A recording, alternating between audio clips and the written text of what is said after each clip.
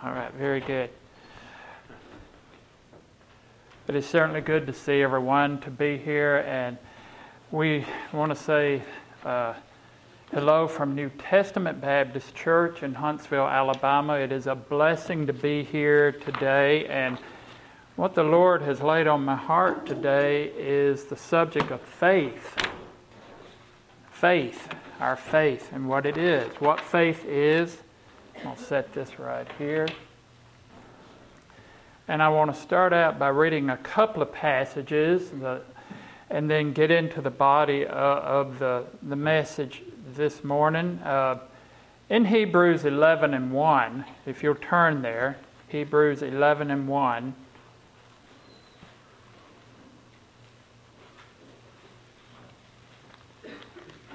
I'm not going to read the entire chapter, but it is a chapter about faith, the power of faith. And we're going to look at the source of our faith. And a lot of people say, well, Job had faith. No one ever had more faith than Job. But if we've studied Job, I've looked at it and studied that passage years ago, and Job didn't start out with a lot of faith. But he was given faith. And we're going to look at faith because faith is a given thing. It's something that we acquire by God's power and grace. But it says here, in verse 1, now faith is the substance of things hoped for, the evidence of things not seen. For by it the elders obtained a good report.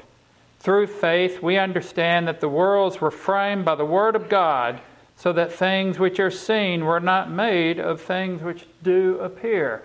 And then as the scripture or this chapter goes on, it gives examples of faith.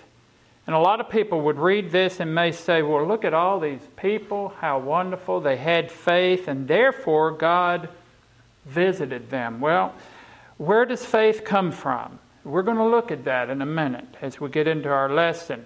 But it says faith, what is it? Substance of things hoped for and things not seen. Now, we're all here today and we can see each other, we can hear each other. I took a shower this morning, so nobody can smell me, hopefully. But faith is something you can see and witness tangible in the physical sense. But I know no one here has seen God literally in the physical sense. Our disciples saw Jesus Christ as a man. They saw the miracles. We're going to read a passage on that in a minute regarding Thomas, doubting Thomas, as they called him. But faith is believing in something as if it's as real as something you can see or touch or hear, yet you've never seen it. Our faith in God is that. But is it because of what we've done? Is it because we're just better than other people? Well, you got people over here that have enough faith, therefore they're God's people and followers because apart from God, they just had faith. They were a better cut of people. Well, no, that's not the case, and we're going to look at that. Faith is believing in something even though we can't see it or hear it in the physical sense. It says, by it the elders obtained a good report. And I looked up that word in the Greek, and that word report means to believe in something by divine inspiration. I was surprised. By divine inspiration. It's something that is given. You don't believe it just because you're genetically or educationally better, but because God has revealed it to you. Open your eyes to see it. And then through faith, we do understand that everything around us, the world, our salvation, was framed by the Word of God or by God Himself. And the Word of God is His message to us and how God has explained to us the things that we know about God. The Word, but as I'll point out in a minute, more than just the tangible Word, but the Word is what God has given us to understand His revealed will. Now you have the revealed will of God and the unrevealed will of God. The revealed will of God is what we have here in the Scripture and what the Spirit guides us or opens our eyes to see. And we'll look at that some more in a minute. But faith is the substance of things hoped for. That is our belief in something. And just as much as if you could see it. And that's our faith in God. Our faith in God is not based on sight. It's not based on anything tangible or what we've done or on our works or on our ability, but on what God has given us. Now, Romans 10:17. Turn to Romans 10, please. Romans 10:17. As I was mentioning the Word of God, that is how God has chosen to reveal things to us through His Word. It says, So then faith cometh by hearing, and hearing by the Word of God. Verse 17. Now, I've learned in my later years in studying the Scripture to always read the Scripture in context. It really helps you to see what he's saying. Now, this verse, to me, is very plain. But to explain it, you have to read some Scriptures before it. And I'm going to go all the way back to verse... let's see. I'm going to go all the way back to verse 12 and start reading from there. And it says in Romans 10 and 12, For there is no difference between the Jew and the Greek, for the same Lord over all is rich unto all that call upon Him. For whosoever shall call upon the name of the Lord shall be saved. Now I'll stop there for a second, because there's a lot of people that will make an entire message on that and say that unless you call on the Lord, you're not going to be saved. And they leave it at that. And they take God out of it. And they don't give God any credit. It's up to you of your own free will. But you have to read it in context. Amen. You have to move on. Verse 14 it says, and it asks a question, but it's making a statement really. How then shall they call on Him whom they've not believed? How shall they believe on Him whom they've not heard? And how shall they hear without a preacher? So how are you going to fulfill verse 13? Of your own free will? Well, no. You're not going to do it of your own free will. You've got to have a preacher. You've got to have someone sent. Then I want to get into verse 15. It says, How shall they preach except they be sent? As it is written, How beautiful are the feet of them that preach the gospel of peace and bring glad tidings of good things. But they've not all obeyed the gospel, for Isaiah saith, Lord, who hath believed our report? So then faith cometh by hearing, and hearing by the word of God. So we kind of backed up and read down back into verse 17. What I really want to concentrate on is in verse 15, except they be sent. Except they be sent. Who does the sending? Do we do the sending? Do we make the decisions? Well, let's read the Scripture and see. Because, like I said, an entire message can be made that it's up to us. But I want to go back and look at, well, I tell you what, just real quickly, Romans 3:11. Because people say you have a choice in the matter. But what does Romans 3:11 say? And I've heard this on television. I've heard people say this, that I know in workplaces and whatever. But it says in chapter 3, verse 11, There is none that understandeth, there is none that seeketh after God. Well, who are the none? Well, no one of their own nature. Right. I believe God gives us a nature. He gives us the will, the desire. But it is 100% God. It is His Spirit. I want to go to Acts 13. Acts chapter 13. Because this was something that took place after God's church had been established. And it was something very important.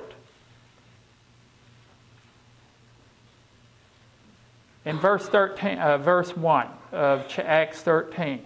Now there was in the church that was at Antioch certain prophets and teachers, as Barnabas, Simon that was called Niger, and Lucas of Cyrene, and Manaen, who had been brought up with Herod the Tetrarch and Saul. As they ministered to the Lord and fasted, the Holy Spirit said, Separate me, Barnabas and Saul, for the work whereunto I have called them. And when they had fasted and prayed and laid their hands on them, they sent them away. So they being sent, and that's that word sent again, by the Holy Spirit, departed to Cilicia, and from thence they sailed to Cyprus. And when they were at Salamis, they preached the word of God in the synagogues of the Jews, and they had also John to minister. Now he says, being sent by the Holy Spirit, God. He's one of the triune Godhead. It's God. God sent him. Church authority. I believe you mentioned that this morning. Church authority. The authority of the church. Very important. The God had sent them out to minister unto others. And they did. And very important. So when people go back in Romans 10 and they try to make an entire passage out of verse 13, then what I tell them is read on. Just read on. Read on the whole thing, because we're talking about the power of God, not free will, not your will, not choice. God sent those to preach, and it's the preaching and the teaching that God or the Holy Spirit has sent that will reveal these things unto you, and those whom God has opened their eyes. And I'm going to look at some more scripture on that in a minute, but if you will now, let's go down to Acts 26. And Acts 26.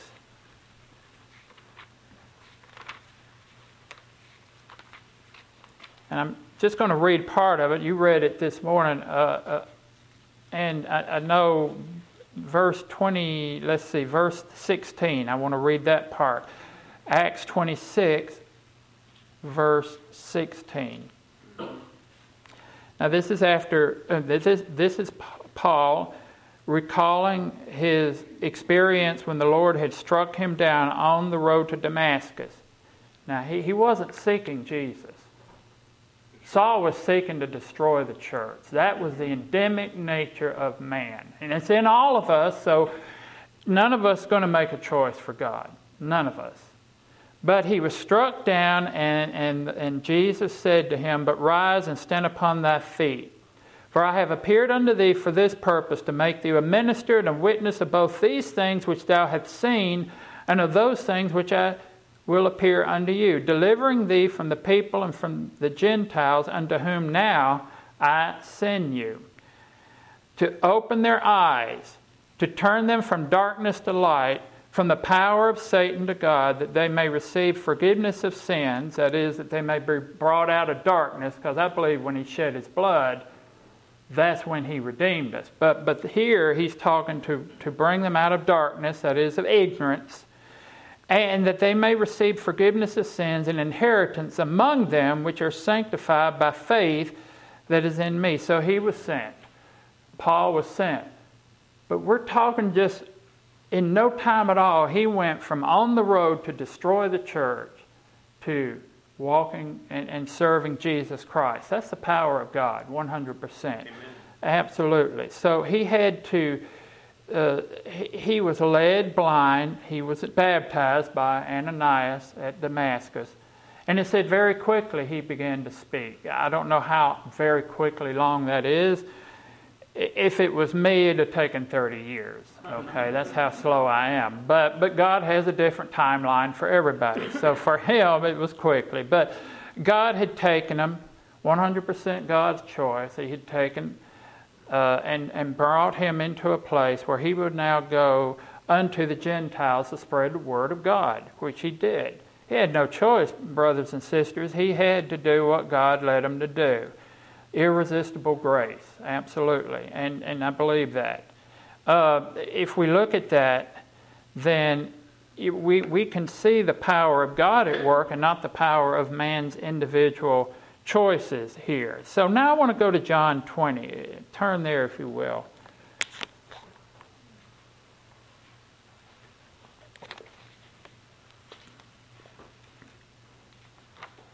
John chapter 20 and verse 25.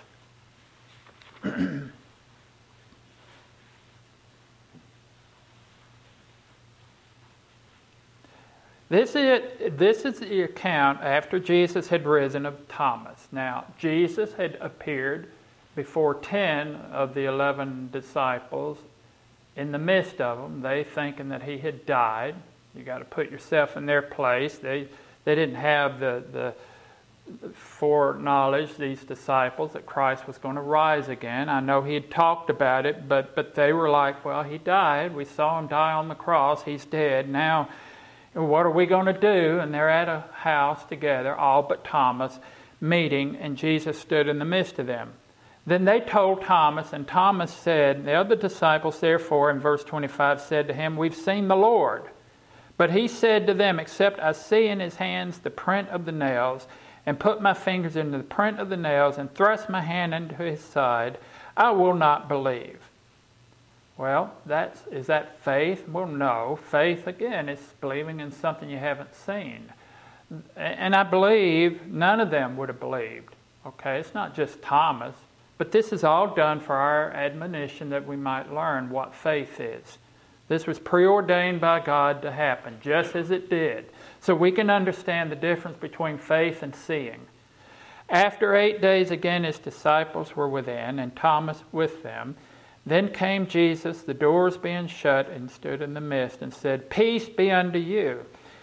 Then saith he to Thomas, and it's interesting because Thomas didn't walk up to him. He said to Thomas, Jesus already knew all this had gone on. And he said, reach hither thy finger, and behold my hands, and reach hither thy hands, and thrust it into my side, and be not faithless, but believing. And Thomas answered and said, my Lord and my God. Now he believed.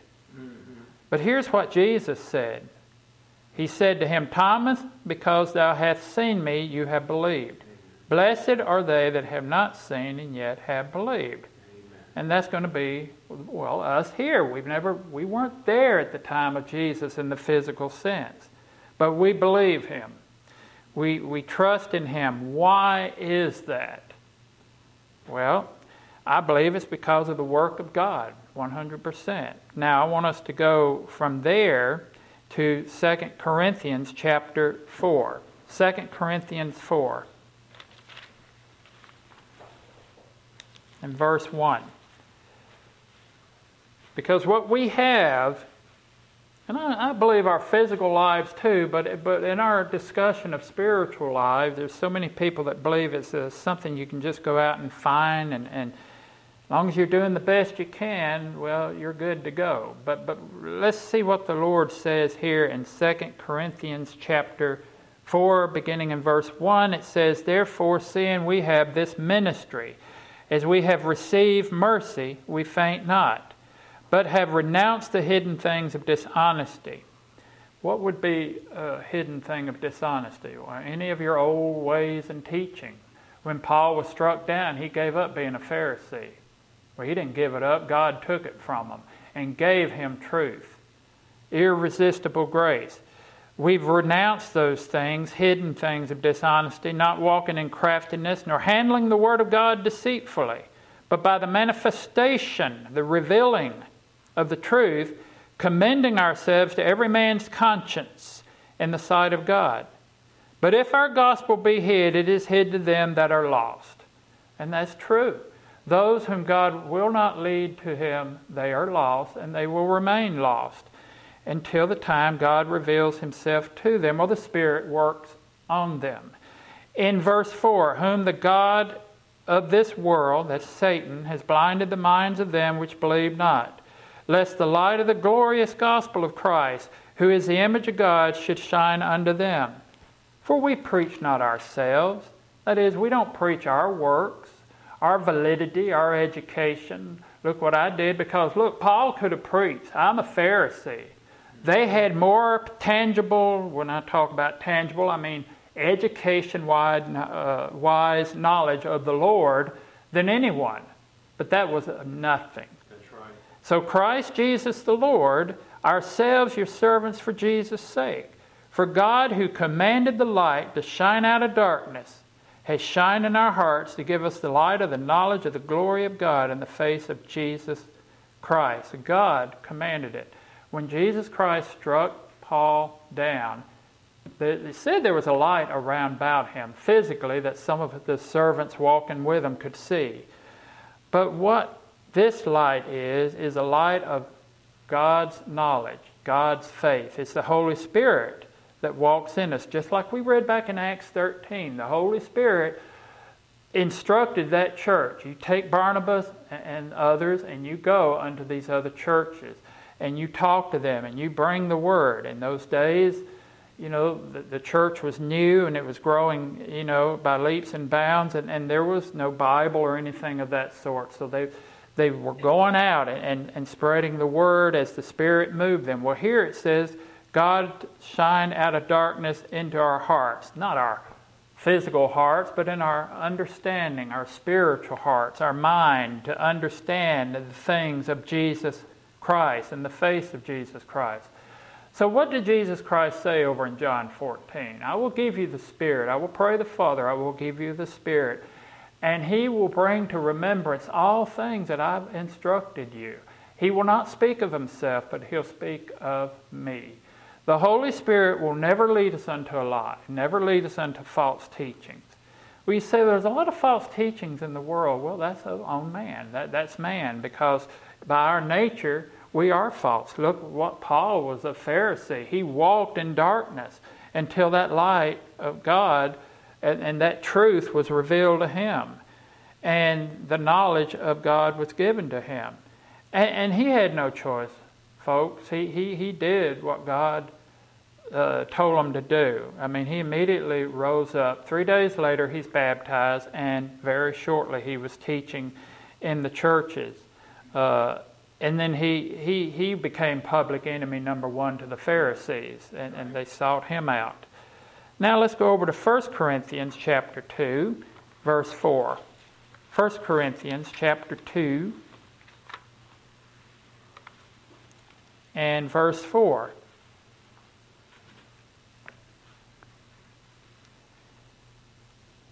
Now Paul often does this, and he does this for a reason. I don't think Paul hated himself. I don't think he had mental illness or anything like that. But he often what it sounds like he put himself down. But what he said is here, and I was with you in weakness and in fear and in much trembling. And my speech and my preaching was not with enticing words of man's wisdom, but in demonstration of the Spirit and power. He said, what I'm telling you, everything I'm speaking is the Spirit speaking through me. It's in the power of God and the Spirit. That your faith should not stand in the wisdom of men, but in the power of God. So when I speak, when men of God and servants of God are led to speak, and they bring to remembrance those things that Jesus Christ wrote, and understanding of God's Word, that's the power of God, not us. Howbeit we speak the wisdom among them that are perfect. And that word perfect means complete. Not perfect in the flesh, certainly. Yet not the wisdom of this world, nor of the prince of this world that come to naught. But we speak the wisdom of God in a mystery, even the hidden wisdom which God ordained before the world unto our glory. I mean, before we existed, He had chosen this, and who would follow Him and serve Him. And He chose when this wisdom. You may ask, well, why did He let Paul go so long before He struck him down on the road to Damascus? He had a reason. Paul was speaking these words. We don't understand the whole reason, but one thing I can see in a lot of what Paul writes, that God is inspiring Paul and giving him these things to write, is that Paul would very often reflect back on the waste of his life as a Pharisee, so that we can see the darkness and appreciate the light because we see the darkness. Here was a man that walked in darkness, even though he thought he was a great servant of God as a Pharisee, but now he's walking in true light. And so you could see that difference. So when God brought him forth and established him in wisdom, it was ordained before the world. God had it all planned. God isn't walking alone and saying, all right, let's see who we got here. I think he'll work.